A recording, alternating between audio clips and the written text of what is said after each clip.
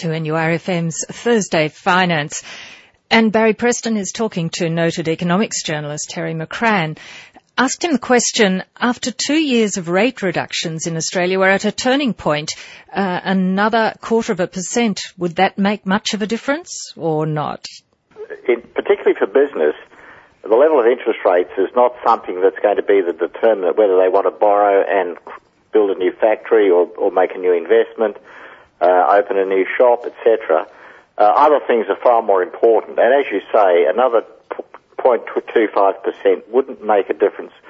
And the Reserve Bank really doesn't want to take down rates any further for two major reasons. One, they really understand that this is hurting savers. It's all very well to focus on borrowers, but savers are also important in our equation, and particularly those who are retired and are self-managed super fund recipients. The Reserve Bank doesn't want to penalise them anymore by cutting rates. And the second thing, of course, is the property market, where already we see the lower rates as causing a rise in activity in the property market, particularly in the residential property market, the existing properties. And we might talk about that a little later, but the Reserve Bank that really doesn't want to stoke the fires in that space much more, which would happen, of course, if rates went further. We see the Reserve Bank come out and speak about these interest rates, but Terry, do the big four banks have more impact on business households than the RBA? Also, they've not cut their credit card rates where there's a huge debt. Well, you're right on this. I'll come back to the credit cards, Barry, but on the first point, the Reserve Bank, when it sets its official rate, that puts the foundation for rates across the economy. Now, obviously, what the banks then apply as a margin on top of that, and they charge different margins to different borrowers, means that the banks ultimately determine what you pay.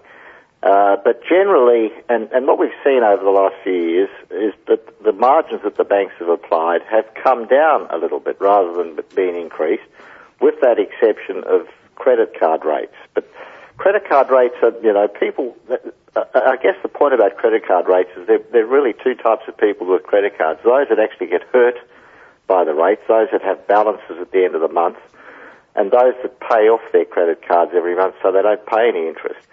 And I guess it's a sort of a cross-subsidy. Because of those people that pay off their credit card rates, the banks penalise those that have balances and to generate the income, which is unfair, but it's a reality that exists out there.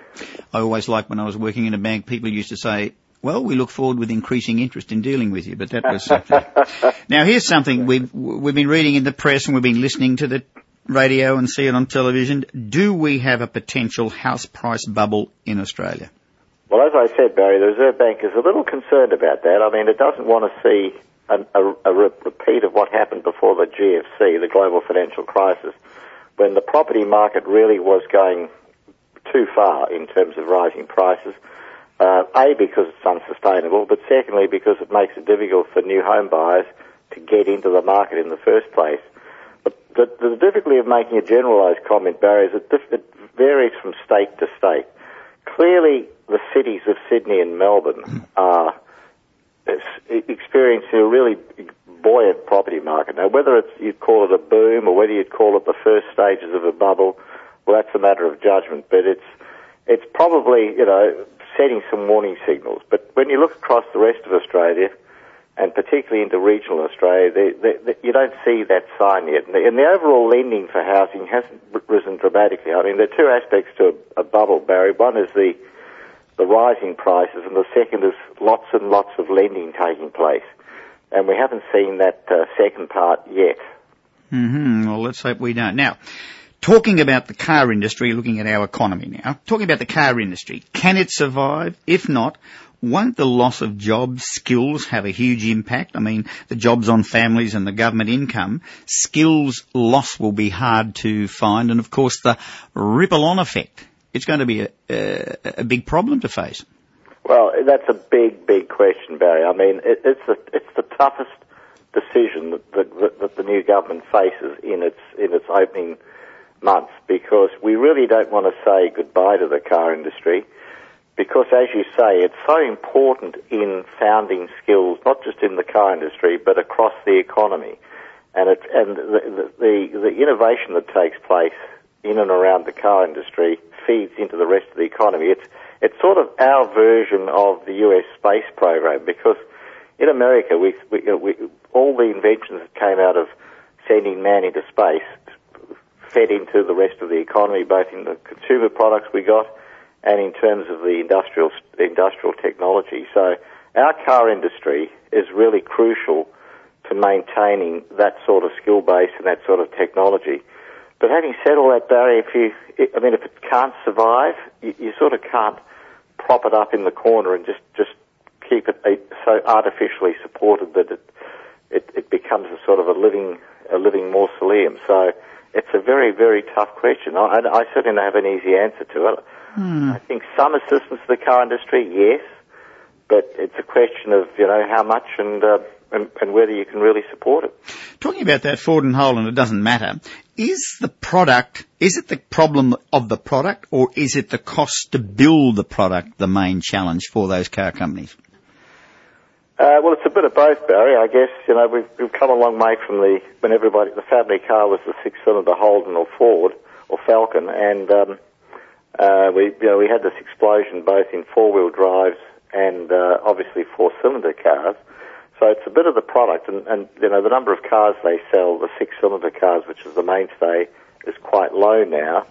But the cost is a huge issue, and it's not simply the cost in a narrow sense of what it actually costs to make the car, but the other issue is the value of the dollar, which means that the cars that are imported are so much cheaper than they would otherwise be if the dollar was around 70 cents rather than close to parity. And so the combination makes it very difficult for the car industry to survive. And to give them their due, they have engaged in innovation to try and meet those challenges. We've got the Ford Territory.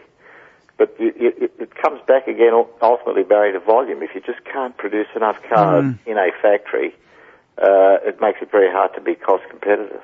Thursday Finance and Barry Preston. And we're talking with Terry McCrann. Terry, look, I don't want to put it in this way that we could be losing part of our food chain, but two companies in particular, GrainCorp and Warren & Bill Cheese and Butter Factory, are both under threat of foreign takeover. There's, of course, Bega Cheese trying to take over Warren & Bill Cheese, but there are a lot of other people outside of Australia trying to take this over. Now, we don't seem to have the companies in Australia that are prepared to buy Australian companies or take them over. What's the situation here? What do we do? Well, it's a big question, Barry, and I think you're right. And I think it feeds into a much bigger issue, which is that these foreign companies are better able to see the potential and the great profits and business that can flow to us in the food sector from what's happening in Asia, the tremendous growth of Asia, the increasing number of people that are moving up the income chain and want to buy the sorts of products that we buy, the cheeses, the dairy products, and so on. So it's more the fact that those companies, the big companies overseas, can see the opportunity, can see that although they might look as if they're paying a high price to buy these companies now, they will reap the benefits going forward. So I think that really challenges us as a community to say, why shouldn't Australians, investors and businesses, be the ones that develop those industries and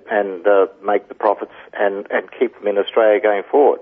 Now, I'm reluctant to argue that governments should stop foreign takeovers, but I certainly would like to see them get out of the way of those companies in Australia that are prepared to or want to do the mergers and build the companies of size to compete in that global marketplace. So in the case of Warren & Bill Cheese, we've got an alternative to a foreign takeover, which is Murray Goulburn, which is the biggest dairy group in Australia.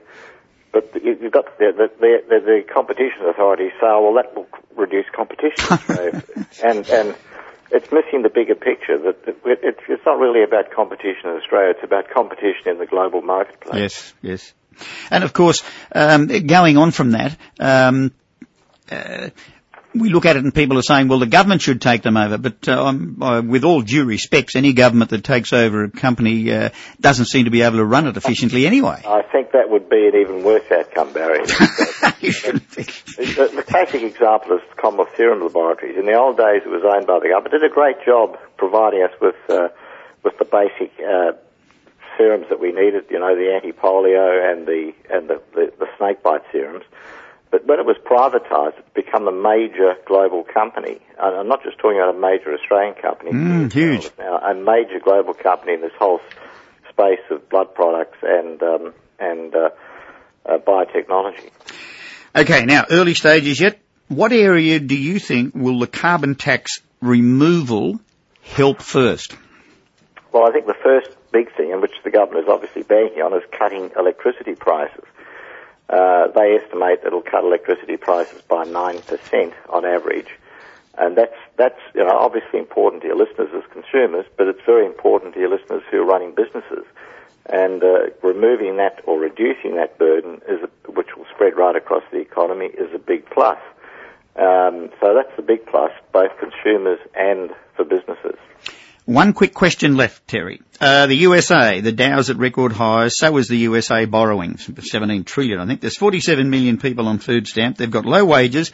Where to next for the USA? That's a big question, Barry. I mean, I think what they've engaged in with this money printing has been misconstrued and it's been misplaced. And it's actually made the problem worse. It's made, as you say, it sent the share market to record highs. So those playing in the share market, essentially higher income earners, the rich, have made a lot of money over the last few years. But the basic economy, as you indicate, is still very, very poor. And you've got 47 million people on food stamps. You've got an economy that's not performing well. So they've got to face that challenge by removing the money drip, and actually making the economy work better. It's going to be a big challenge.